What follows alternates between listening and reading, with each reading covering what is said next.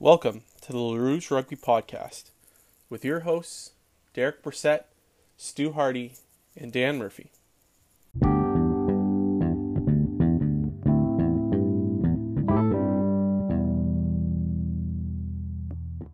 Hello, everyone, and welcome to another episode of the LaRouge Rugby Podcast.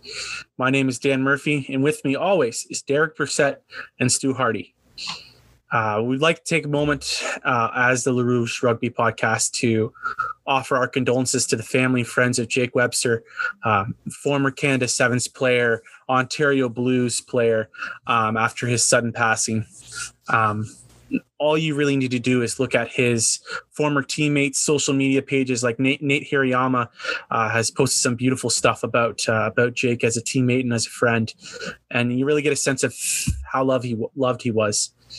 And, you know, because this is the holiday season and it is a time of giving, there is currently a GoFundMe to support his young family. You know, a sudden death like this is hard on a family, both emotionally and financially. So if you are able to do so, please, the GoFundMe has been shared by the Arrows, by multiple members of the national programs, both 15s and 7s, and by Rugby Canada. So if you're looking to, you know, do some good in the world, this is a great way to do it. And gentlemen, let's get started into this. Let's bring a little bit of joy into the world after such a somber start. We got some great little news, and that the MLR schedule was released last week. Now, my first question to you guys is, how do we feel that the league managed to make the schedule with uneven teams? Yeah, obviously, with the Colorado Raptors dropping out, the league went. I mean, they're still expanding technically from as far as the actual numbers, going from 12 to 13 teams. But it was initially looking like it was going to be 12 to 14 teams. But you know, the uneven numbers are interesting. It's nothing really new to Major League Rugby. We've played a season with 7 teams. We played a season with 9 teams. The wrench into the scenario is the fact that conferences were introduced last year, and now you have an imbalanced conference. I wrote an article for Layman's Sports way back in April or May, I guess, soon after the Raptors dropped out. And I basically said that, in my opinion, what I thought the best thing to do would be to have, obviously, the West is exactly what the MLR did. Just have everybody plays each other twice, home and away, and then you play 4 games against the East. And then what I said for the East to do was have everybody play each other home and away, play 2 extra games against Eastern opponents, and then play the West 4 times. And Major League Rugby did that with 2 teams. The Free Jacks and RUNY both have that schedule. But the rest of the Eastern Conference teams in Toronto, Old Glory, NOLA, and Rugby ATL, they have 5 games against the West, and they play 1 team 3 times, whereas RUNY and the Free Jacks, so the Free Jacks have to play Toronto and RUNY 3 times, and RUNY obviously plays the Free Jacks and then Old Glory DC 3 times. So, I mean, ultimately, like, it is a bit of a challenge, and I was super interested to see how they handled it. Overall, I like it. My only kind of, I guess, the quirk is, like, I do kind of wonder why maybe they just didn't go with everybody in the East plays the West 5 times or everybody plays 4 times. Why there's that little bit of a quirk within RUNY and the Free Jacks, but you know, ultimately, I think it's good. And I think, to be honest, the way the schedule breaks down, I think it's going to, we can get into this. Let Stu kind of share his thoughts on the way the season's going to be formatted. But I think it'll be interesting work, because I think now we're going to introduce a new element of Major League Rugby that we haven't really seen before with the way the schedules are actually played out here. Yeah, I have to agree. I think that MLR have done a very good job with it. Unfortunately, due to the uneven nature and an 18-week season, the reality is some matchups simply can't happen on an annual basis, which is what we have become accustomed to, especially in 2019 with that full season where everyone played each other home and away. I think we have to come to terms with that now moving away from the traditional rugby schedules that say are similar to Europe, like the Premiership and the top 14. And now we have to move to a more North American type structure. And that has been utilized with the conference system. And I can see in the future, we have the rumors of Chicago joining with it for 2022, and there's probably other teams that are considering both in the East and the West. And when that happens, when you get into say 16 teams, we'll probably have to go into divisions, and that means that a whole segment of the other conference won't be played until 2 years later. So I think this is a best of a bad situation. As you said, obviously Colorado dropping out with 14 teams, it would have probably been much easier in terms of organizing to have such an even balance. But, I think we've got, I think we all can also develop some tension and some drama and say that, we will. So, for example, the Arrows won't face Giltinis until 2022, and we can really build that up to be once every 2 years. So, you have to put pressure onto this game. You have to get something out of it. So, we do what we can, and I'm just looking forward to actually having MLR games back more than anything. Yeah, That's the thing is I completely agree, Stu. Can't wait. Like, honestly, the best part of the schedule release is there's a schedule. Awesome. We're going to play games. But I do think though, like kind of what you're saying is there is a bunch of games that aren't going to happen now. And, I think it'll be an interesting thing. Like if we go back to the last full season of MLR in 2019, right? Everybody played the same schedule. There was a 9-team league, 6-team games. You played everybody home and away once, right? That's balanced. Everyone was on the same playing field. It's even, right? 2020 was kind of set up to be something similar. Like if you were in the East, you would play everybody once, or everybody home and away once, and then you play the 6 teams in the Western Conference once. The only variation would have been who you played home or away, but everybody had, again, it was a very similar schedule. You played everybody. Now, though, I think that's what I think is most interesting about this. And it has to happen, as Stu said. Math just doesn't work. I think 16 games is this kind of the sweet spot for an MLR season.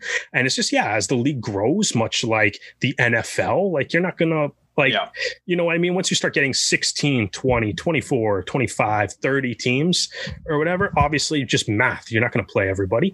12 teams is pretty much the cutoff to be able to play everybody. So when you get that 13th team, this is what's going to happen, which means I think it's interesting because I think now for the first time in a Major League Rugby season, strength of schedule is now a thing that could kind of happen, right? Because I think... And, there is a lot of parity in the league, and parity in the sense that I still think anybody can beat anybody. Even, that 0-16 Austin squad, they put the fear of God into a couple of teams that were like, oh no, we're going to be that one, that team that they finally get a win against. It never happened, but there were some close games, especially that one against NOLA in that season too. So, I think, but in looking at the schedule right now, if you look at a team like the Houston SaberCats, in cross-conference play, they avoid Toronto and NOLA, right? Which those are some big guns to not have to worry about at all. If you looked at, and I know the Free Jacks had a ton of injuries and stuff last year, and obviously it's a short season. They didn't even get to play a home game. It's an awkward sample size to really judge how good a team is. But if you just look at the literal way the 2020 season ended in the standings, you got the Free Jacks have to play the Free Jacks who finished last in the East now have to play the Toronto Arrows who were first in the East 3 times, right? Whereas the Arrows, you flip that on the Arrows get who would have been the last place team in the East 3 times. Like I said, it's kind of tough to judge the Free Jacks based on the circumstances of last year. But just sort of, if you just kind of look at the standings, that's the way it is, right? The best team is playing the first place team is playing the 6th place team 3 times. They also have to play Rooney, who is the team that made the playoffs in 2019. They had a bit of a tough start in 2020 themselves, but so it's like you kind of see like the Free Jacks have to have extra games against those teams. There's teams in the East that have to play Seattle and San Diego in the West going across over. There's teams that only get one of them. Right. And then, you know what I mean? Like there's teams like realistically, even Toronto, right? Like Toronto ends up with San Diego, Seattle, and Utah, right? Who were, three of the better teams in the West last year in the super short season. So like it is interesting. And it's like, and like I said, there's still a ton of parity in the league in the sense that, on any, sort of go the Al Pacino route on any given Sunday or whatever, like anybody can beat anybody, but like it's going to come into play at some point next year. Yeah. Like we're going to be looking at, it's like, okay, these two teams are in a playoff race, and then like kind of looking at who's left or who they still have to play or whatever. It'll be interesting. And I think as the league grows and there's more teams, like the expansion teams, especially with the way that they've been built, I think, especially like looking at LA, I feel like LA is going to be a little bit of an unknown right now, whereas like For sure. the way that their roster is shaped up, it's like they're bringing over a lot of like legendary players that maybe are, toward the end of their career, but they're also kind of mixing it in. So it's like, it's a tough team to call ahead of time. For sure. So it'll be, it'll be interesting to see how they actually perform come next year. But yeah, not everybody not having the same schedule is super fascinating. And, it's the first time we're going to get to see it next year in 2021. So I'm looking forward to that a lot. So guys, let's dive into a little bit more. We kind of talked about a few matchups, but what matchups are you guys looking forward to seeing this season? I know for myself, I'm really looking forward to seeing the two expansion teams go at it after each other. Dallas and LA, I believe they start the season against each other. So I'm excited to see that first week, throw the new guys in the pool together and see which one of them comes out less soaked. I'm excited to see that. But what are you guys looking forward to? So I agree. I'm interested in seeing Dallas and LA, but I'm more interested in their later game, which will be on June the 19th. And I think that's because they'll have more time in the league. They'll have played a few games at that point. And, and then you don't have the first round jitters or dusting off the cobwebs for all those Colorado players that haven't played in so long that are now in different teams. The big game in the similar vein of the 2020 season was San Diego versus Seattle. And when that kicked off the season, and that was a great game to watch.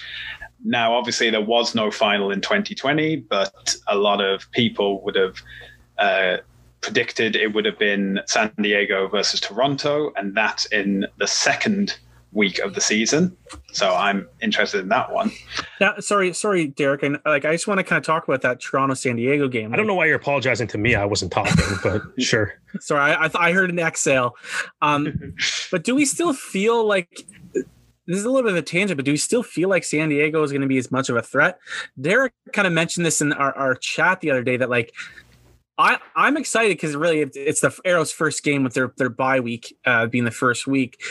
I'm not as I feel like there's a little less bite to that matchup now because of San Diego. And again, like I said, Derek really kind of brought this up about how they're a lot less threatening of a team than they were last year. Yeah, I mean, to be honest, if you just look at the list of guys that kind of departed the team right now, no JP Duplessis, no Nanu, no Te'o, no Burton. That's a big chunk of their super dynamic backline that's gone. But I mean, guys Matthias and Audsley, they're all still there. Peterson's still there. Augsburger's still there.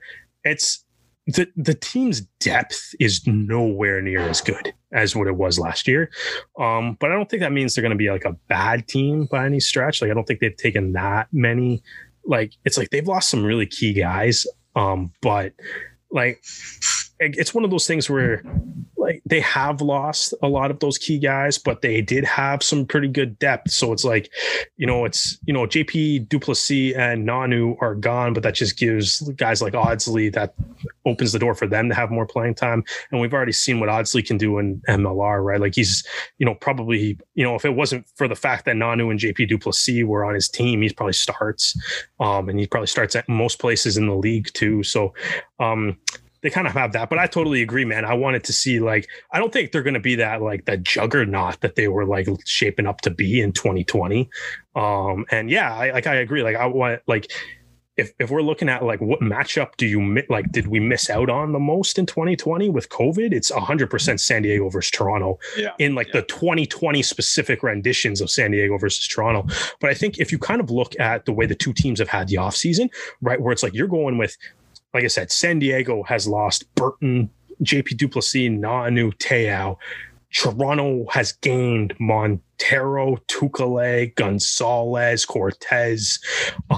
Like it's right. And even if that is at the expense of Moore and Malcolm being out the door, but like, yeah, I think Toronto like has lost those guys, lost Moore and Malcolm, but replaced them. And then beyond that too, with, talented players. Whereas I don't think San Diego has done nearly as well of a job as to replace the losses that they've had versus Toronto. So yeah, I feel like if we're picking this game right now or whatever, if they were doing like the betting odds, like the way too early, like this game happens in 4 months from now predictions.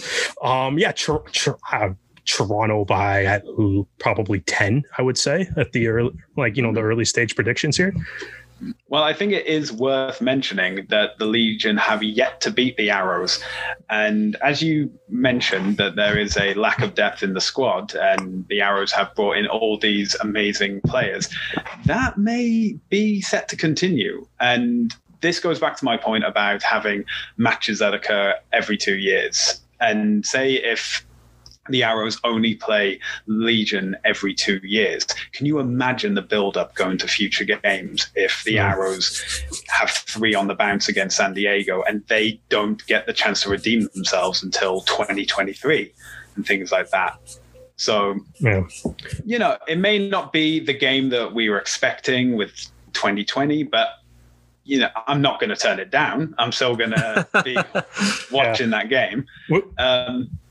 And I think another thing that was introduced last year was the Texas Cup, which was between the Gilgronis and the Sabercats. And now we have Dallas in the mix. And I think that would be an interesting like mini table within MLR to know, because obviously the Texan rivalry is going to be a big thing going forward. So if they can build on that, then I think that's something that not only the supporters in Texas can be watching, but supporters of MLR can be watching as well. I think just kind of on the topic of games that we're kind of most excited about too. Like I feel like you said, Toronto, San Diego, we touched on that, but I think the one that we haven't talked about that I'm super excited about is week 1, NOLA versus Old Glory. Just the first one. Just Major League Rugby will be officially back at 4:00 on March on that Saturday, right? So like I think that's the one that I just can't wait to see it back.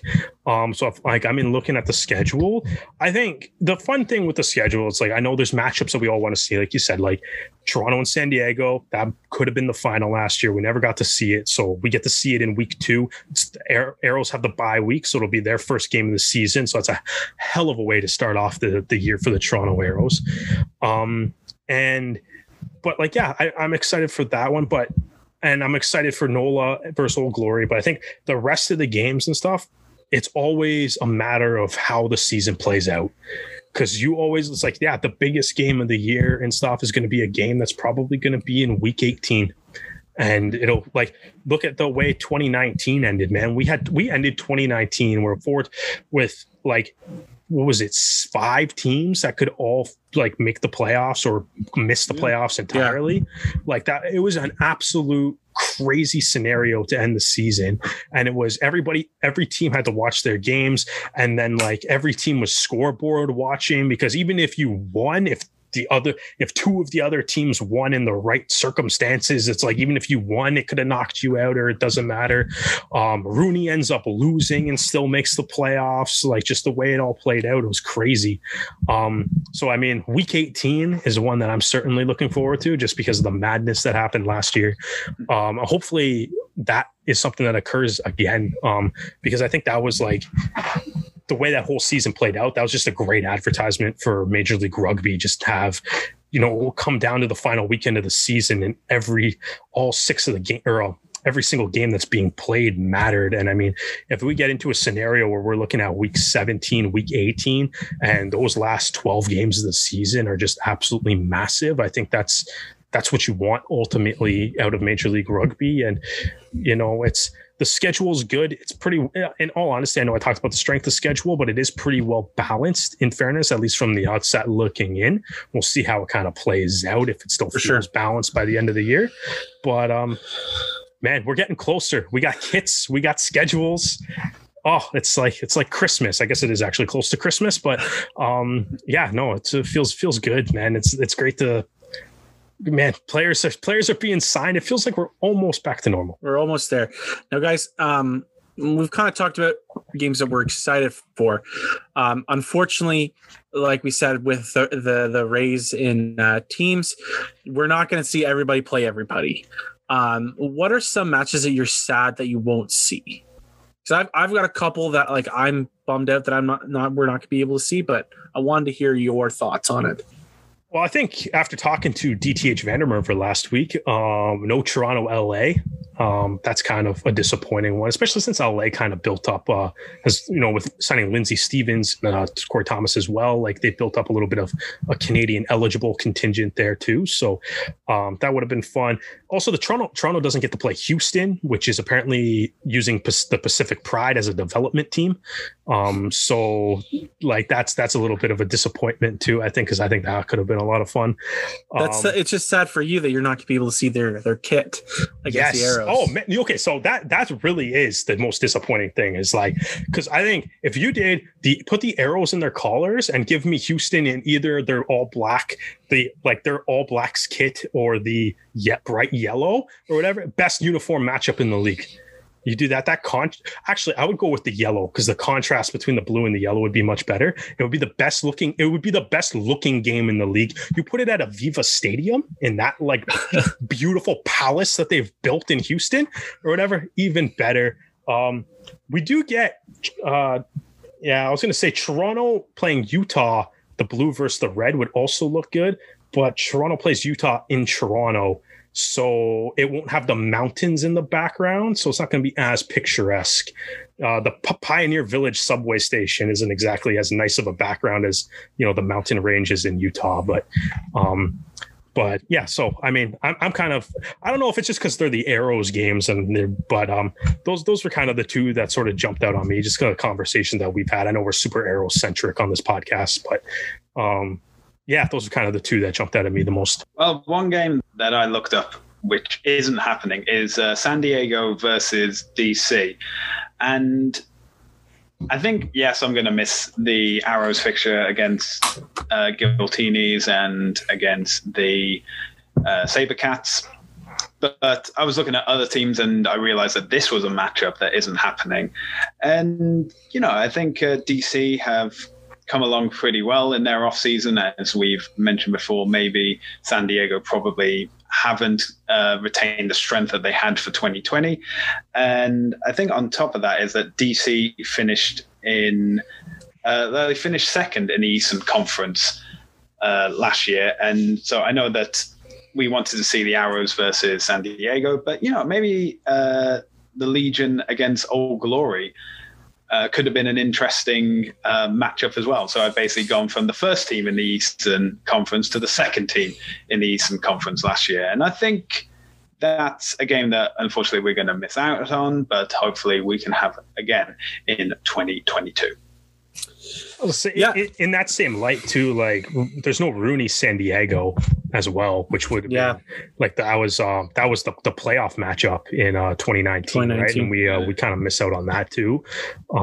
It's just the way it is, though. It's like I mean, it's the nature of what it's going to be as the league expands. You just can't simply play everybody. It's the first year that we're doing this. I'm sure when the schedule comes out next year, we probably won't even talk about being disappointed in games that aren't happening, just because it's just the nature of what it is. It's going to be how the league goes moving forward. I was looking forward to seeing Nola and the Gilgronis play. I mean, we talked about it a few weeks ago about the depth of backlines. The Arrows and Nola and the Gilgronis have really, really deep lineups that I think are So that would have been a really, really exciting matchup, especially with, Hassler moving there, Bryce Campbell going to the Gilgronis. That would have been quite the slick matchup. One matchup that I was looking forward to seeing that's not happening is the Arrows versus the Seawolves in Toronto. I would have loved to see that happen. Unfortunately, the Seawolves got the game in Seattle, which has had mixed reviews, for Arrows fans. But it is what it is, right? Now you have to have the Arrows have to make like the mandatory appearance at like the Western home base, anyways. It's fine. That's true. It's like when the Blue Jays go to play the Mariners. Yeah, exactly. It's got to happen. We just have to figure out how to get all the BC rugby people to be like the Blue Jays that flock south into the state of Washington to Seattle, and then it looks like a Toronto home game. We got to set up something with the Seawolves to be like, okay, like the fans will be there. Just build like a temporary stand, and like they'll be there because I know that they're always pretty packed. So that'd be pretty cool. So an interesting thing with this schedule this year, guys, is that only 4 games won't happen either Sunday or Saturday. Now, my question to you is, do we want the league to follow kind of the traditional rugby format where Saturday is a rugby day, and then you have a couple games on Sunday? I know that was a big deal with the Arrows home games. So that way, guys could still go play for their club team and then, have the other day to go to the Arrows. Or do we want it to be more like hockey and basketball, even more football? Really, football plays like on like 3 different, sometimes 4 different nights. Do we want the games to be a little bit more spread out? Because I know some people have complained about overlap of games and not being able to watch them all. One, I kind of think that's a bad comparison, just because it's like hockey and basketball play 82 games, so like they have to play every night of the week, or else their whole structure of the way out the sport works doesn't work. Maybe the better comparison is football and saying like there's going to be a Thursday night game. There's going to be like keeping it like not always having it all on one day. Sorry, Dan, but what I think though there's a distinction, like when you're saying football though, it's like there's a difference between the way like the NFL schedules their games and the CFL schedules their games. Like you're wearing a Broncos shirt right now, right? When do the Broncos play next week? I don't know. I only have this jersey really because it's a Peyton Manning jersey. I don't actually. Oh my goodness! So we have Dan, a fake fan here, just trying to not do this. I don't even know. It's a rugby podcast, but you're wearing a football jersey anyway, so we can discuss that later. So I was watching football today. Yeah, and you know why you were watching football today? Because it's Sunday. We record this on Sunday, and the way the NFL has shaped. I'm going to take a pew, okay?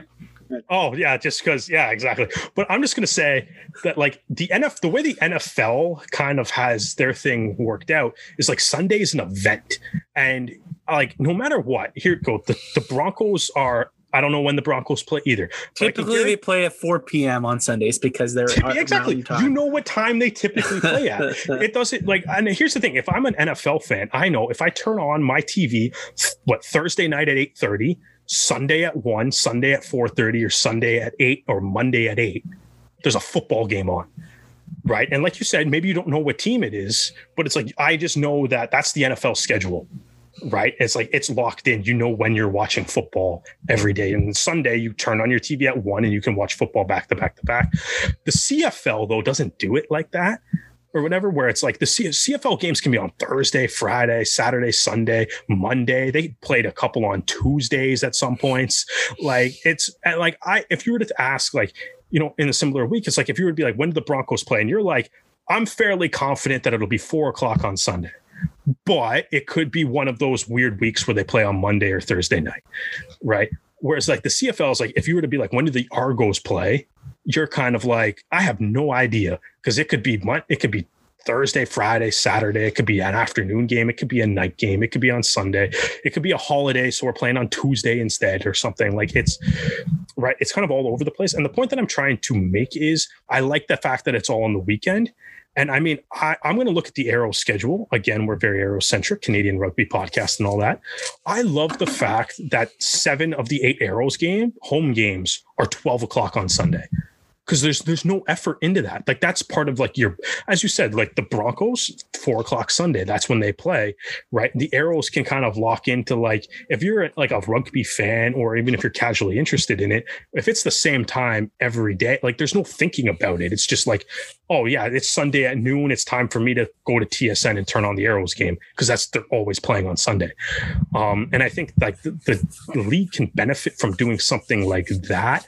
For the fans that are like upset about not having games overlap and stuff, I kind of get that, considering there's still only 6 games a week.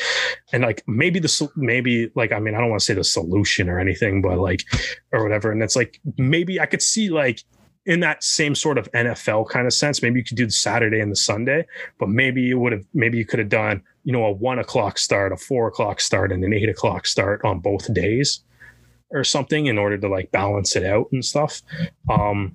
But I mean, ultimately at the end of the day, things like video on demand and stuff all works. The games will get put up on YouTube.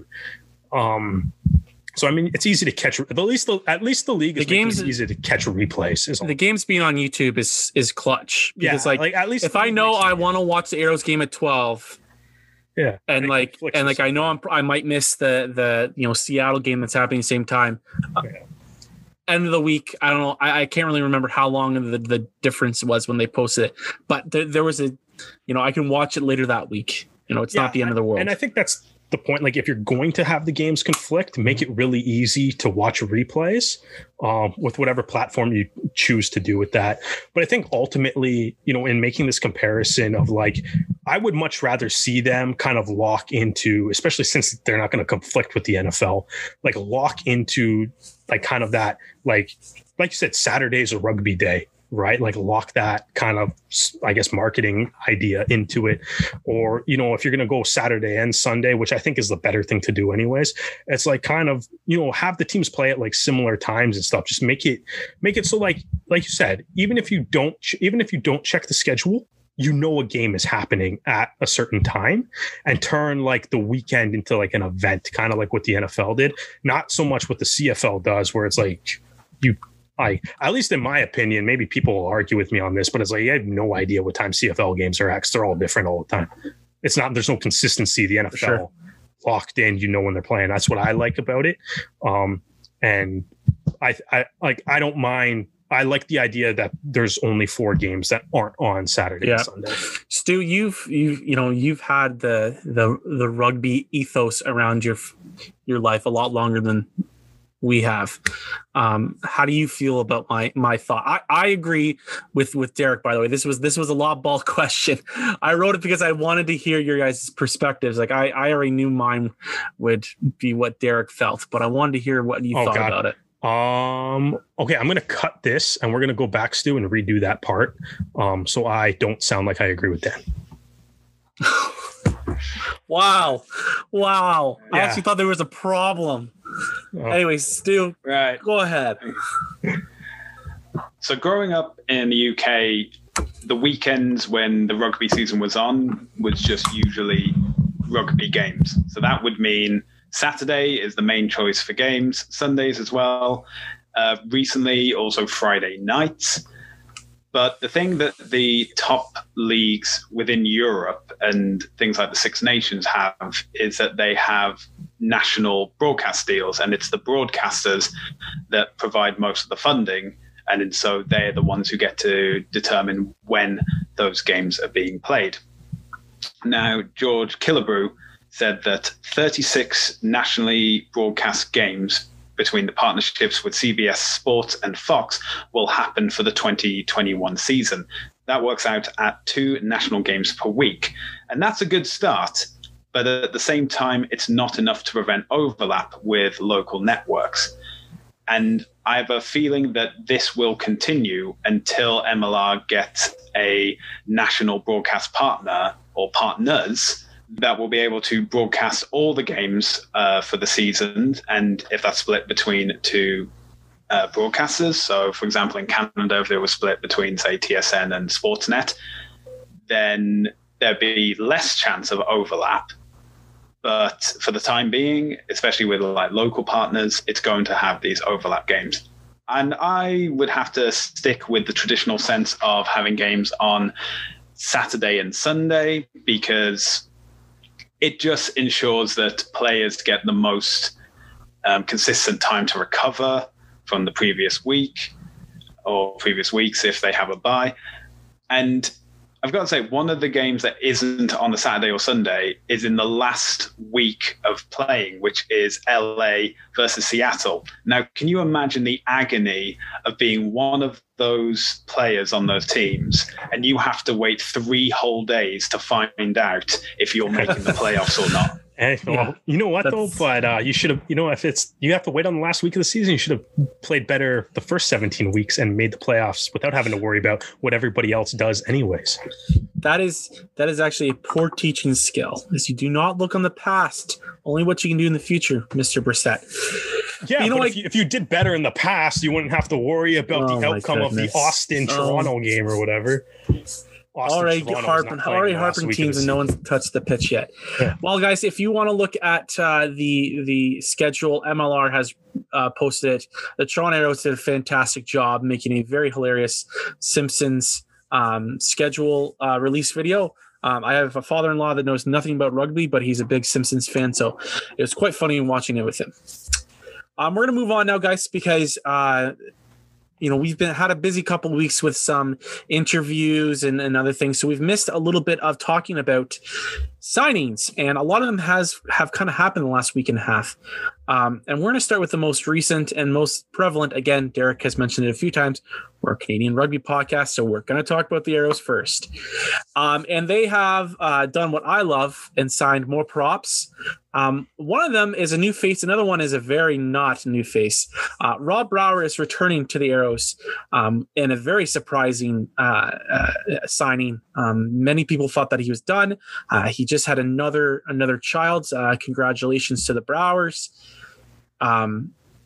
As a father who's got one child under the age of 3, I don't know how they're doing it. And then to say, I am also going to go play professional rugby again, it blows my mind. But he's not alone. Marc-Antoine Ouellette from Quebec, the very first Quebecer, has also signed.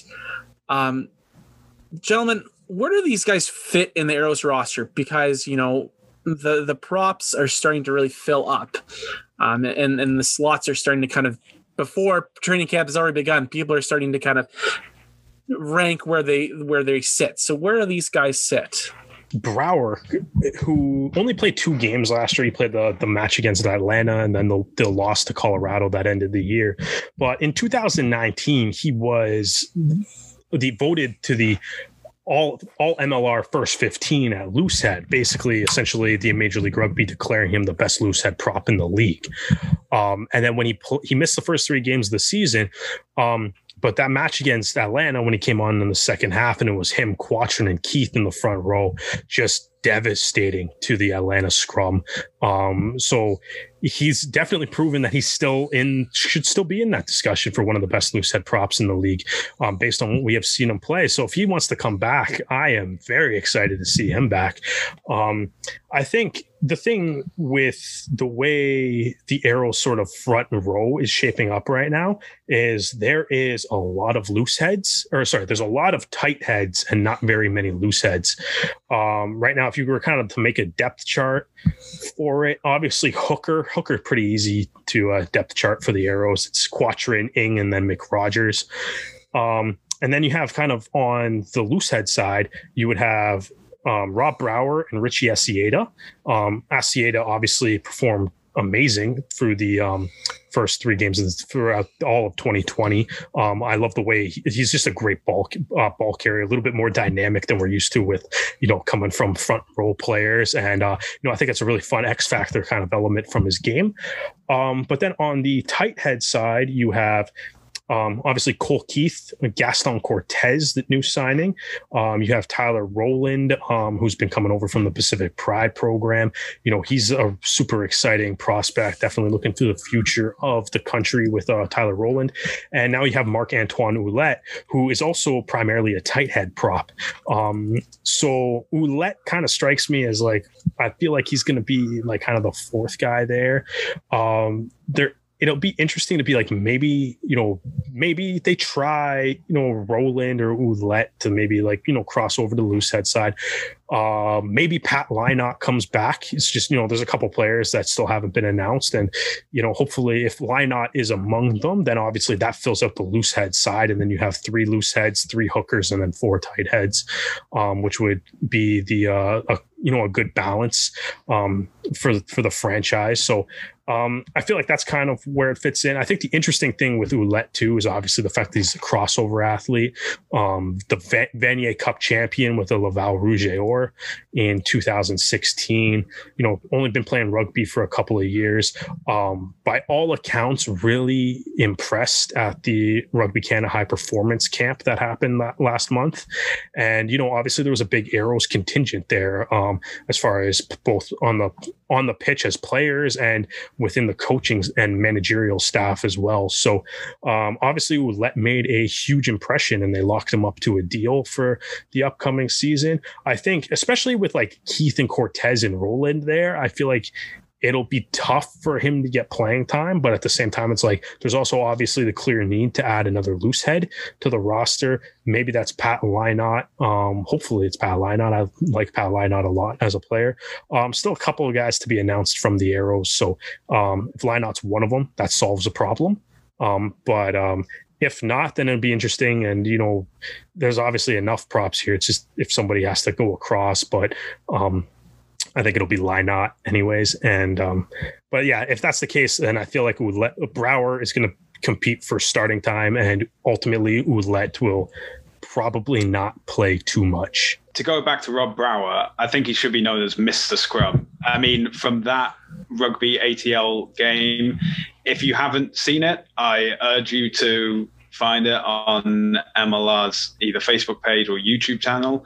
And from when he comes on, even though the scrum has been dominant all game, it just goes that extra step further once Brouwer's on the field. At the same time, I would probably prefer to see him as an impact sub.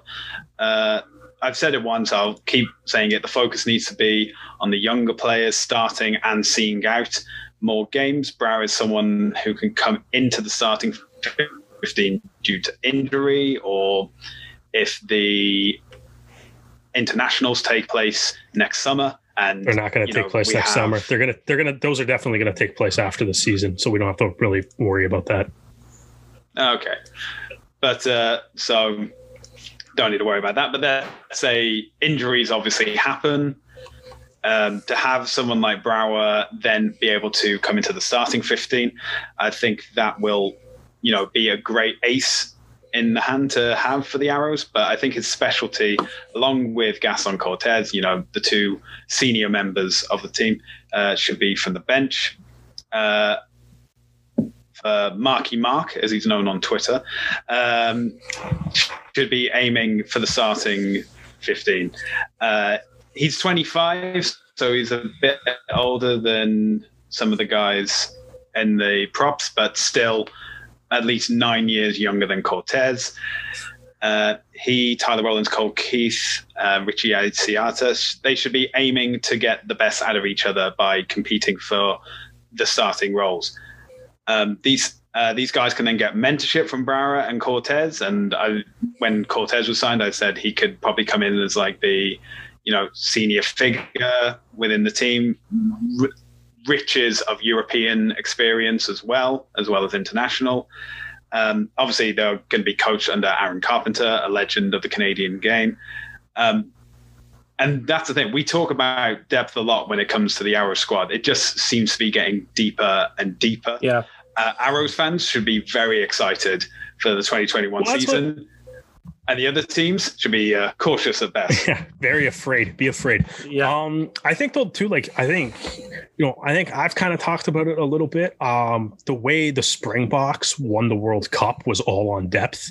The ability to kind of have like your second best prop and stuff, but have him be able to start, right? And you kind of they kind of mixed and matched their pack depending on what they kind of needed and what their opponent was. But ultimately, it was like, yeah, well, you hit the 50-minute mark, and it's like the new pack kind of came on, and it was guys that were good enough to start, but it was just the strategy that the Springboks like deployed there. And I feel like the Arrows are kind of encroaching on like that territory of maybe they can do that. Where it's been a weakness of Canada. They have an okay starting pack. But then you look at their bench, it's like, ooh, like compared to other international teams, it's nice to see that the Arrows are accomplishing this. Well, there's been more Canadian rugby news with MLR, and one of the big ones is one of the younger MLR stars has re-signed with the Seawolves. Nakai Penny is back again with the Seawolves. Very exciting news. Nakai is quite the dynamic player. He has been done really, really well, and it was sad to see him not get selected for the, preliminary roster leading up to the World Cup. Another signing that is been kind of waiting in the reeds. We've been hearing a lot of rumors about it, but now it's official. Regan O'Gorman has officially signed with Austin. Now, gentlemen, I'm gonna pitch a question to you. Which one of these signings are you guys more excited about? We've got a commodity that we know about. We know what Nakai Penny can do in MLR, but Regan O'Gorman's kind of bringing something a little bit unknown. Unless you're really tied into his club rugby in New Zealand.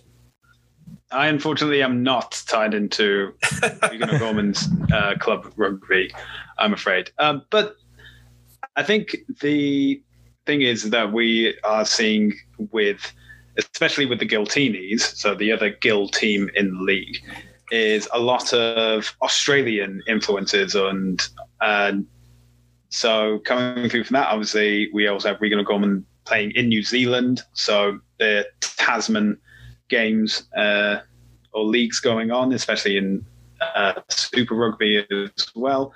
That experience coming over, I think that will contrast nicely with a lot of European experience that has come over from players both in the US and Canada that have experience in Europe. And I think it'll be an interesting matchup. I know Southern Hemisphere rugby, especially when it comes to things like the Wallabies and the All Blacks, is focused more on attacking, and European is more defensive, focused on the kicking game. So that'll be an interesting matchup with skills and expertise to see. But I've got to say, Nakai Penny coming back, I think, is a fantastic slam dunk for the Seawolves. When it comes to positions like flankers, you want them to have quiet games, because if they have a quiet game, it means they're doing their job. And then it's just dependent on, the front row being able to perform the set pieces, the backs hopefully being able to score. But, I mean, we've had for the past decade been looking at rugby players all over the world that are flankers that, elevate their game. I'm talking like Sam Warburton, David Pocock. And I'm not saying that Nakai Penny is in their league, but at the same point, you want to have these good, reliable workhorses in your team. So I think that's a great signing for the Seawolves. Yeah, I think, now that, to be honest with you, man, now that we were talking about some of the matchups that's kind of disappointing, and now that you kind of mentioned Nakai Penny, I think, I think he's definitely a guy that deserves a shot with the Canadian national team for sure. He's played excellently in his 2 seasons of MLR so far. I think, it would be interesting to see Seattle play rugby ATL, to have them go head to head against Matt Heaton. That's not going to happen. Seattle does still play Toronto, which means he can go up against Lucas Rumball, which, in that head-to-head situation, which will be obviously fascinating to watch, man. I think Penny's kind of slowly developing, even though maybe he hasn't got that national team recognition, I think he's slowly developing into one of the better flankers in Canada, especially one of the better open sides in Canada too. And I think, if he can put together another, especially like if we're kind of looking at like the World Cup qualifiers not being until after the season ends, and that maybe that's the first Canadian national rugby team game, since COVID hit. Then, if that's the timeline, man, maybe he can use the 2021 season to propel himself into that, into the jersey again. Right. So that's something that I'm definitely looking forward to seeing him watch. Seattle also kind of added, they re-signed Sears Duru, they re-signed Barton. So, Hassler is out the door to Austin to join Regan O'Gorman, but the Seattle contingent, or the Seattle Canadian contingent, will still be strong. The Regan O'Gorman signing, I think, is fascinating, just because, looking at it, man, it's like Austin's engine room is sweet. Austin has been having a heck of an offseason here. So Regan O'Gorman, obviously, 24 years old. Like you said, he's been playing in New Zealand, playing for South Canterbury. He's played for Canada U20. He's played for the Thunderbirds. So he's got a little bit of that resume built up, but you also got like the other locks on Austin right now. You got Christian Otsberg, and then you have Sebastian de Chavez, who's U20 Springboks, played for the Tigers. He's played for the London Irish. Isaac Ross is a freaking All Black. And like he's played 8, and it's 8 games, but I mean, 8 games is you're an All Black, man. That's what you do. And he's going to be a little bit of in that player coach role. Right. So, and if he's being coached. So, O'Gorman's going to be, I guess, being coached by an All Black. And I feel like this is like one of those things that's kind of low key. Like, does anybody realize that Austin has 3 All Blacks? Like, I feel like this is not a thing that we talk about enough. Austin has like, it's squirrel collecting nuts for the winter. It's like, I just need some All Blacks for this winter. Exactly. I just need some All Blacks. Big deal. Yeah, they got Ross, McIntosh, and Halai. Like they have it's a combined 10 caps between those 3 guys. But I mean, like, hey, like we got All Blacks, man. So I feel like that's just kind of like one of those like low key things in this league is that there's just a team that has 3 All Blacks. Because of that, though, I mean, they also have Cam Dodson, who was, the projected, at one point was a projected number 1 pick. And then there was some questions about his eligibility, and then ultimately didn't go drafted. And then Austin signed him. So, I mean, based on the draft order, if that was the case, Austin kind of lucked out on that. But he's a lock too, but he can also play 8. So that'll be interesting. And I guess they'll see if the Austin shifts him back to 8, because they have some 4 outstanding locks here. And, bringing Osberg back from Europe as well, you get the local, Round Rock, kind of native there too. So it's like, there's a lot going on for the Austin Gilgroni scrum in the engine room. And that's going to be some competition for the 4 and the 5 jersey. So, I'm really interested to see how Regan O'Gorman performs in that scenario. And then also it'll be the same thing, man. Like, I think that's going to be one of the great things about this season. And it's going to be like, I can't wait to see him, if he has to play against like, Connor Keys or Mike Shepard or, players like that, to just kind of, all right, this is your benchmark that you have to hit if you want to be on the national team. You got to beat this guy. So those head-to-head matchups, I think, will be a lot of fun. And I think that's part of what is also so great about so many Canadians being in the league, is we're going to get to see that a lot more now. And also the Rugby Canada team is going to have more. Again, like we've talked about, how more film, more guys are going to be in better shape. Like the tape that they're going to have to prepare for these test matches that are coming up post MLR, because again, there most likely will not be any Rugby Canada games. So they're going to have to base it off of, European games and also MLR. So it is great. One little bit of MLR news before we move on to kind of some international stuff is that Rooney will be starting the season without any fans in the stands. They said that because of COVID-19 kind of running rampant in New York, the state, they have decided to start the season with doors closed. We've seen it all over the world, especially in Europe. There have been very few instances of fans in the stands. So Rooney being the first team in the United States to kind of take that step which is very interesting. I don't think they said that though. They just said that as of right now, they can't have fans, so they're not going to sell tickets until they know they can have fans. Fair point, but like really, how much is going to change in New York? Like, I don't know. Between now and March, like things are getting worse. But I just think based on like there's like you're referring to like their announcement they put up on social media though, right? Yes. Yeah. So that would be, it just says that it's like, given the state of COVID-19 in New York State, we are, and New York State's current decision to not allow fans at live sporting events, it's simply not possible to do so at the moment. So we want to be straight with you and not start ticket sales until we know for sure that you can attend our games. So that's what their statement is.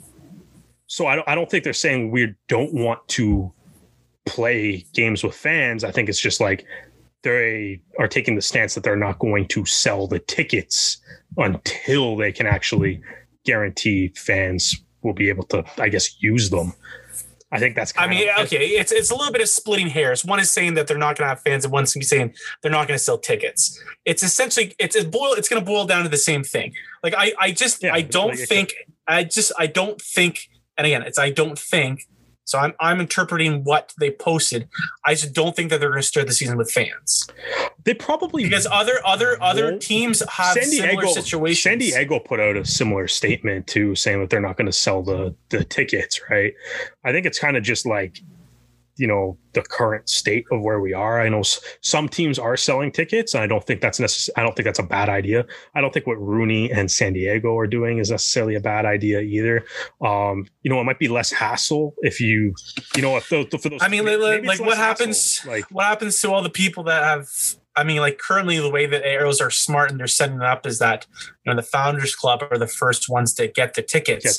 Yeah. But it's going to be a whole mass of reimbursements if they end up getting to people who paid, and they're not going to have any home games to start the season. It's tough because we're talking about things that haven't happened yet. I think perhaps I should have worded the quote differently, but at the end of the day, it's not a great outlook for fans in the stands for Rooney. No, it probably isn't. And I think it's going to, that'll be interesting because it's like clearly, with like Utah's already played games with fans through the Utah Selects. I think Nola's played some games I don't know. Yeah, Nola, I think Nola played in Atlanta or whatever. So Atlanta played games with fans. Excuse me. I think I had that backwards in my head. But Atlanta and Utah have been playing games with some fans in attendance. Right. So it'll be interesting. So it's like, I don't think you can fault teams for selling tickets, even if, hey, maybe rules change and they have to do something about that. But I don't think I kind of like what Rooney, I mean, maybe it's just like, if we can't have fans or whatever, maybe it saves, like you said, saves the hassle of having to refund everybody and stuff. I'm sure there's still fans that are definitely interested in those season tickets. But, I feel like the COVID is obviously still like an ongoing situation. And I mean, even based on that, we can't even guarantee we're like at, where some teams will be playing home games and stuff too, right? There's still a lot to be determined before March. And I think government rules are still like constantly moving every day and stuff, especially, I'm sure everybody can just kind of see where they live themselves is probably constantly changing, or you have to check the news every day for like new updates. I know me and my girlfriend went to do a little like Christmas shopping and stuff yesterday. And every time we went into a store, you have to do a COVID screening now, right? Like they actually sit there with a clipboard and ask you a bunch of questions, which is something that I didn't see before yesterday. So like that's, it's a constantly evolving situation. I'm sure ultimately, like if Rooney can have fans in the crowd and they can have fans in the crowd safely, like they're going to do it. But I think right now they're just kind of taking the stance that it's like, we can't guarantee it. So we're not going to sell tickets to something that we can't guarantee that's going to actually happen. So I guess I at the very least, that's where I took what they were doing as, and that's where I also think San Diego was kind of along the same lines there. It's just, if we can have fans, we'll have them. But right now we can't guarantee that fans will be there. So we're not going to, ask people for money in the event that we're not going to be able to actually deliver that service that they're paying for. So one thing I found from the statement that may be of interest is that Rooney were talking about virtual match day experiences. And, we obviously can't predict what's going to happen with COVID, but when we had Bill Webb on before, he was saying that the Arrows will be playing their games, but that may not necessarily mean they're playing in Canada when it comes to their home games, talking about doing double headers with a as yet to be named team from the Eastern Conference. I think something like that would be especially beneficial to Arrows fans, because as long as the border is closed to non-essential travel between the US and Canada, I believe that it's going to have a negative effect on the Arrows and the fans that they can't have at their games. And, it may obviously be different come March. It may be different come July as well. And my big thing is that I hope that once vaccines become available for as many people as possible, both in Ontario and in the United States, that people will get them and they can, the sooner we can put this disease behind us, the sooner that we can not have to worry about these kind of things. So my plea to all Arrows fans and all fans of MLR is get the vaccine so we can all get back in the stadium as soon as possible. So, guys, we're going to move on now. And this is a little bit of a story that's been kind of coming to the surface in the last week or so. World Rugby, English Rugby, and the Welsh Rugby Union are all currently dealing with a concussion lawsuit from 8 former players who are currently all under the age of 45. And they're all kind of dealing with issues that have kind of come up from their playing careers. Especially a lot of them started, the turn of professional rugby. Their claim is that the governing bodies have failed in their duty of care, having not acted upon known risks of head injury, particularly after professionalism led to a clear change in the sport's dynamics. And that was a quote from The Guardian that really kind of first broke this. And my first question, guys, is will this lawsuit have a lasting effect on player safety? Because it's been that, I think, looking at how people have been reacting, how players and reporters have been talking about this lawsuit, is will this have a fundamental change on player safety? Because when you look at this calendar year of how many games were pushed together, that is my first thought when it comes to this lawsuit. Well, so I'm gonna. You know what, Stu? You can go first. I'm gonna say absolutely. Thank you. I'm going to say absolutely. But at the same time, I also believe that World Rugby has looked at the situation, at a similar situation, both with the NFL and their CTE history. They've also had the experience with the Football Association in England, because many players from the FA and from the England World Cup winning squad of the 1960s, they played with leather footballs. And they found that heading those leather footballs has had the knock-on effect of CTE, concussion, head trauma, early onset dementia, and so they changed the law because of that. And I think that obviously player safety has to be first and foremost for all these unions and World Rugby. And measures have been taken. Measures will be taken. Are they enough? Sadly, we won't know until it's too late.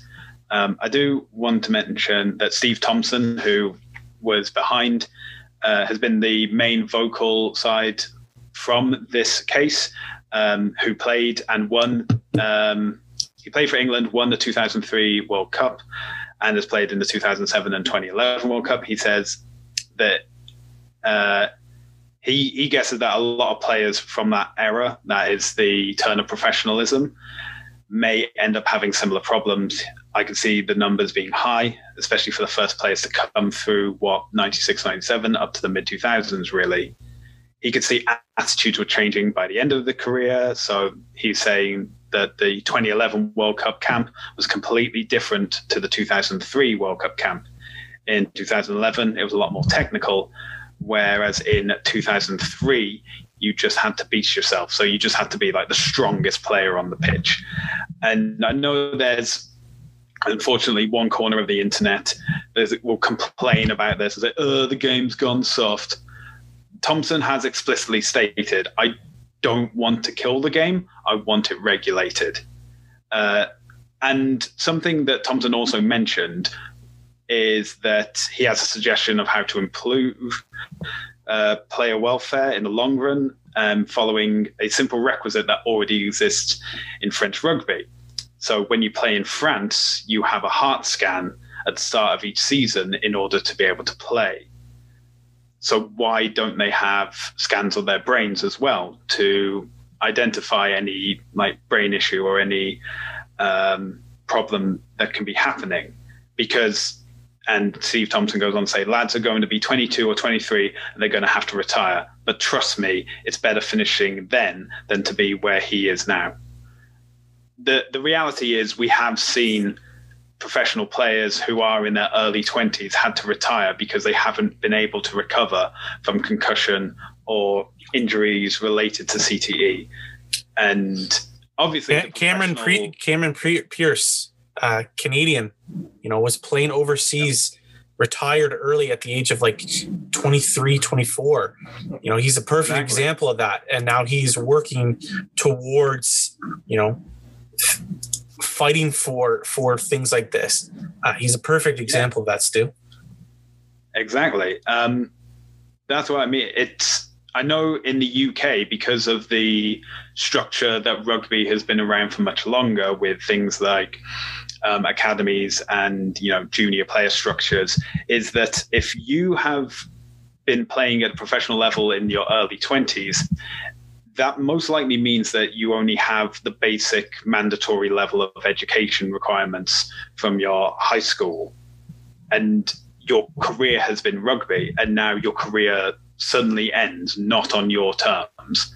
And what you'll most likely have to do will either get a job in the physical labor market, so like bricklayer, electrician, things like that, or study for higher education. And in most cases, even being in something like the blue collar jobs, you still have to do training in order to get those jobs. And you have to do that whilst maintaining your brain injury. And it's a vicious cycle, because you've gone from being well funded and having medical facilities available to you, but as soon as you have to retire at the end of that season, those things that were once readily available to you aren't so much anymore. Obviously, in things like in the UK and Canada, we have public healthcare to allow us to, go to the hospital whenever. But in a situation as the sport's going in the US, and we all know the horror stories of US medical bills and things like that, it's going to have like a huge knock-on effect. Yeah, I think honestly, like it should have an impact on player safety. Like we should be, I think, because this isn't even like the only lawsuit, and we know like Jamie Cudmore has had his own like litigation with French rugby in Claremont for some of the things where he's like, yeah, it's like I got a concussion. He was saying like he got a concussion in a game, failed the concussion test, and then they still asked him to go back out and play and stuff, right? And I think there's a lot of, we have to obviously make the game as safe as possible, and seeing the impact of some of the the collisions and the hits in rugby. If you can do anything to make it safer, and that's probably like changing up some protocols, being like, yeah, if you're diagnosed with a concussion, you're out for maybe like extra week or an extra 2 weeks than normal, or add on to that time off, or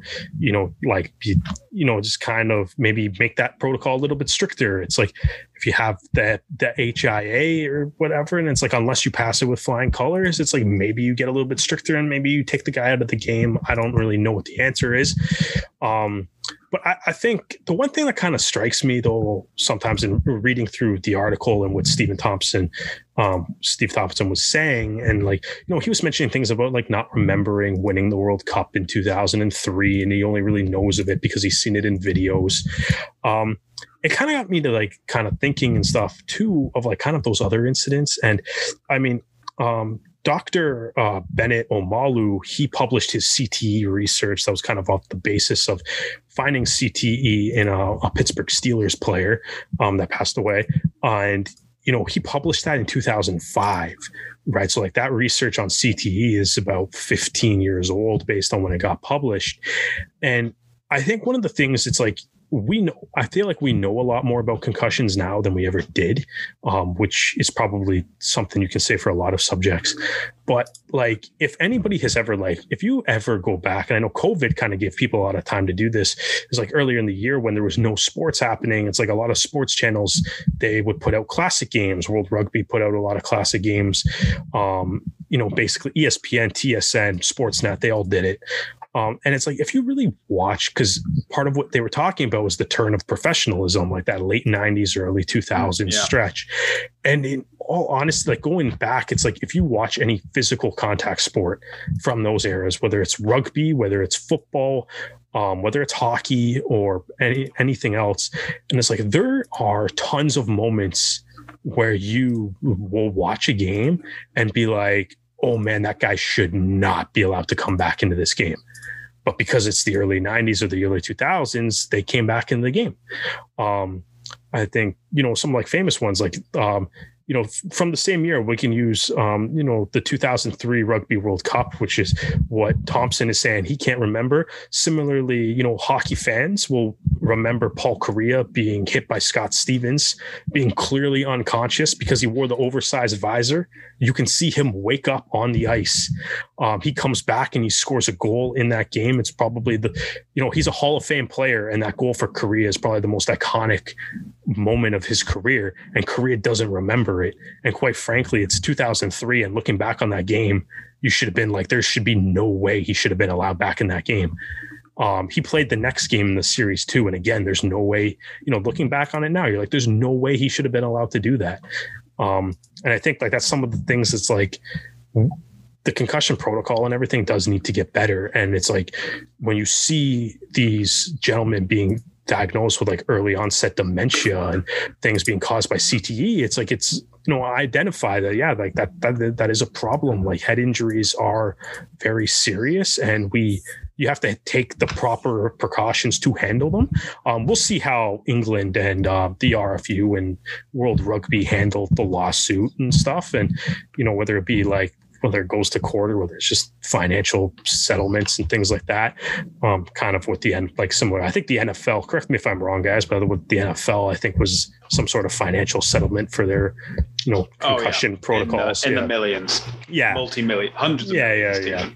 Yeah. So it's maybe this ends up kind of being the same thing. I think just ultimately as a contact sport, you just have to every contact sport has to, concussion should be an issue, and it's you have to be concerned, and you have to make sure you take the proper precautions to make sure every player is as safe as possible. And if there is a concussion risk, or if a player has a concussion, let them get back to 100%. Don't rush anybody back from a concussion, because the worst thing that can happen if you have a concussion is you take another hit and it gives you a worse concussion. Sure. Right. So as someone that has had concussions from sports and just from life, I was in a pretty serious car accident. Since that car accident, I felt the effect on my my ability to remember things, or I don't remember the car accident, but even just my memory, my short-term memory is horrible since then. So it is very serious, and I'm glad that we can have discussions like this about these important topics. But let's finish off on a high note, gentlemen. It has been a long year. It has been a very long year. Because I know what we're about to talk about, Stu. I love that Dan was like, let's finish on a high note by talking about 2020. Like, who like that? Let's be put between a rock and a hard place. You know, what do you want me to do? But you know, guys, it has been a really strange year for rugby. But I want to ask you, what would be, if you look back at 2020 and all the games that didn't happen, but what would be your match of the year? Oh man, Toronto, San Diego at the MLR final. Oh, damn. Maybe not. Alternative reality. Yeah, that was crazy, man. I can't believe Dan Moore scored 7 tries in the final. That was unreal. Tries. Okay. Exactly.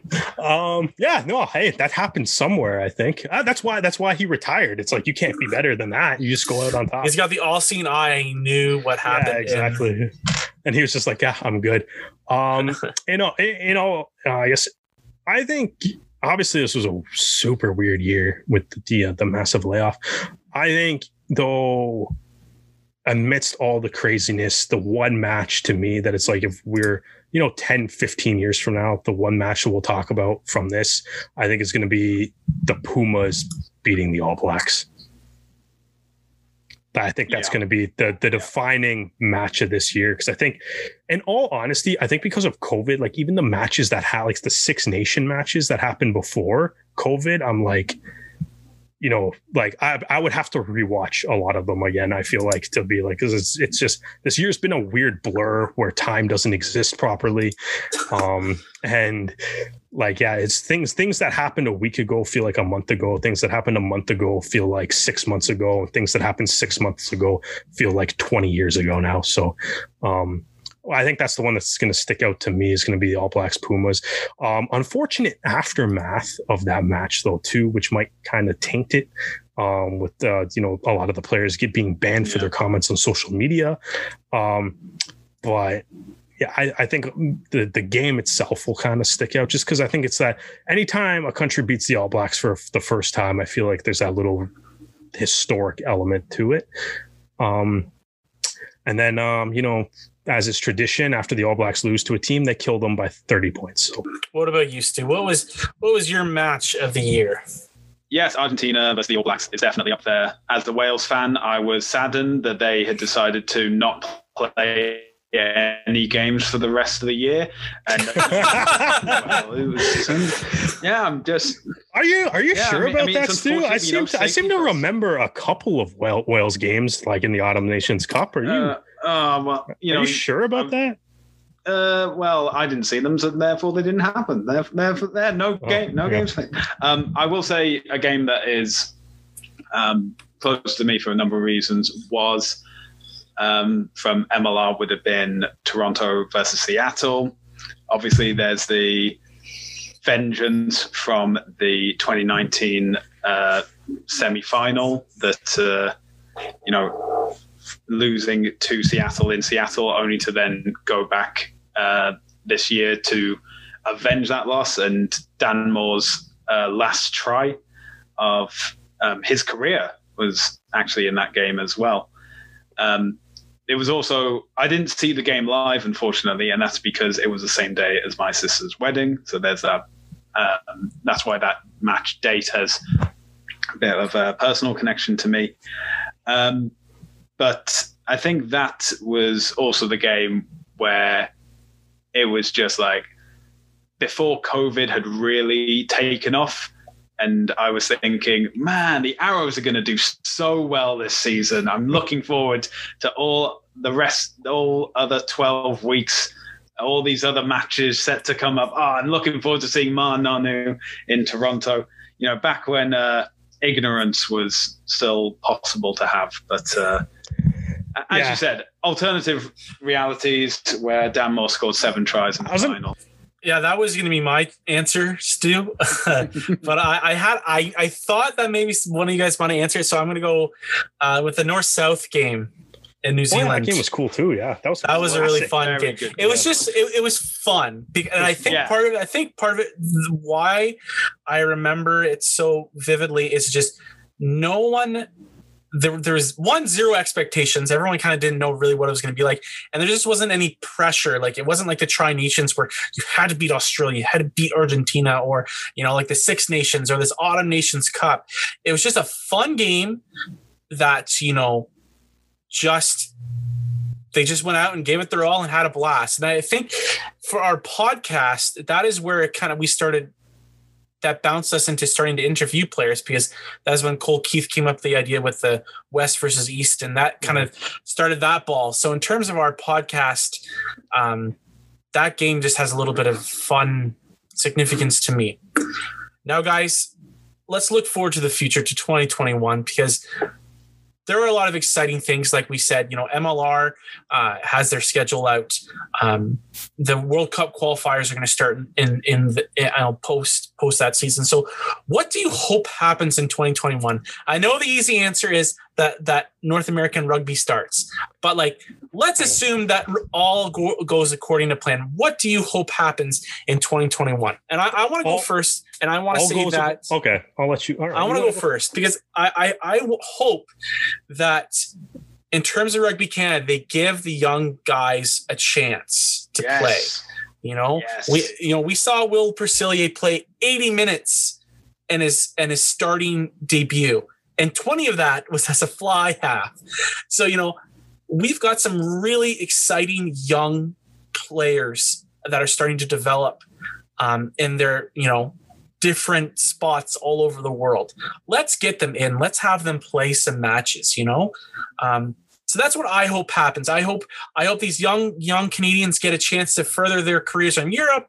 I hope these young guys get a chance to further their careers in Canada and in with the Arrows and in MLR. I hope that I just see starting Canadians all over the place. Yeah, that would be fun. I feel like I would love to see all of that too. I feel like, did you guys, I know we're all kind of a little bit nerdy here. So, I'm sure, did you guys see what Disney did on Friday and Thursday night and Friday? Just dropped a whole bunch of stuff. Yeah, just dropped everything. They were like, congratulations, you have survived 2020. Your reward is all of these Star Wars movies and TV shows, all of these Marvel movies and TV shows, and the Mighty Ducks are coming back. That's what you get for passing 2020. And they just kind of unveiled all the cool stuff that they're going to do. And I feel like I want to see World Rugby do the exact same Disney style trailer. 2021, man, like you said, Dan, if all goes according to plan, Lions Tour, World Cup, Olympics. That's I don't know how you get better than that. You have the women's World Cup, you have the 2 Olympic sevens tournaments and stuff. You said all goes according to plan. So listen, that's what I'm hoping for. Yeah, I am fired up. And I think looking at that too is obviously, and then even the World Cup qualifying for the men too, that's going to happen, a full MLR season. But yeah, I think the big three, obviously from the North American point of view, full MLR season would be awesome. The World Cup, but I think rugby as a whole, the Lions Tour, the Women's World Cup, the Olympics. But I think even from the Canadian point of view, the World Cup could be massive, man. The Canadian women's team, I don't know if you guys watched the Premier 15s this past weekend. The Canadian women freaking dominated it. I watched the Longborough versus Exeter game. Yes, Longborough, Lightning versus Chiefs. The 6 best players on the field were Canadian. It was amazing. And Kate Zachary. Yeah. But Kate Zachary's team's going to be out in the pool stage at the World Cup. It's fine. But yeah, she was outstanding too. But to be honest, that's a great thing. I think you look at the World Cup though, and I'll make the joke about Kate Zachary there, but it's because Canada USA has that rivalry, and it's the World Cup has the best pool draw you could have possibly, like we said a couple of weeks ago, it's you can't rig it any better, if you wanted to. So you have that, but the Canadian women's team has a legit shot at winning a gold medal. at that World Cup. And it's like, you're going to have to go through the United States in your pool. You're probably going to have to go through England. You might have to go through New Zealand on their own turf, right? So like the Black Ferns at home, that's not easy, but like Canada can do it. Like there's no reason to doubt that. And then you also have like the Olympics, where the women's team is kind of in a similar boat, man, where it's like, go through like a couple of those top teams, right? If you can get through like New Zealand and stuff, like maybe like there's a chance at a gold medal. And like that, if you're going to be like, what's my like ideal 2020 is like, the women's team. Like, I mean, we're all super excited about whatever these Macron jerseys are going to look like. And we're all like, they should have collars on them and stuff. And because everybody, like we saw with the Free Jacks, we saw with the Arrows this year, everyone goes nuts when you see like the classic collar on a rugby jersey. They look amazing. And you know what makes collars look even better? When they have gold medals draped around them. So that's what I want to see out of 2021. I want to see Canada with some gold. Most likely, the Women's World Cup and the Olympic Sevens tournament, probably for the women. But if the men can do it too, that would be that would be the biggest upset in sports history. I feel like if the men win that'd be up there. It'd be up there if the men can go through and win the Olympic tournament. But they've won 7 tournaments before, so it's not completely out of the question. But the women, I feel like just are a little bit more likely. But I feel like that would be fun. So hopefully, with all these tournaments, man, I want to see some gold wrapped around some Canadian beautiful Macron collars next year. That's what I want to see. Yeah, I mean, there's hopefully a lot to look forward to. Stu's just excited that Wales gets to play a game again. Yeah, I know. I mean, it'll be the first time since March. Yeah, so thrilled about that. It's like it'll be the first time since, when did Sam Warburton retire? It'll be the first time since then. So I obviously agree with everything that you just mentioned, Derek. There's one thing that I would like to see that was meant to happen this year and got cancelled about a few months ago. And that would be the double header on Halloween weekend in Vancouver. Because if it's going to be the same as was originally stated with Canada versus the USA, that would probably also form part of the World Cup allocation for America's one. And it could be a case of the US versus Canada. Their first round game in the US happened the week before, and then it would be the final of the double round robin would be in Vancouver with 50,000 fans all dressed up in Halloween attire. I think that would be a sight to behold. Not just the fancy dress and the costumes, just a full stadium in North America. I think that'll be a sight to behold, to say the least. Because I think there's one thing I enjoy more than just going to a rugby match. It's going to 2 rugby matches for the price of 1. So, and the 2020 edition was cancelled. Maybe both days should have 2 games on at the same time. Well, not at the same time, back to back. So I think, get everyone 4 teams and 2 balls on the pitch at the same time. Yeah, multiple navigate that. That'd be fun. I think the one thing we definitely have to also mention too, this podcast was a ton of fun this year. So I'm super excited to do this podcast when we actually have rugby games to talk Oh my goodness, yeah, in Canada.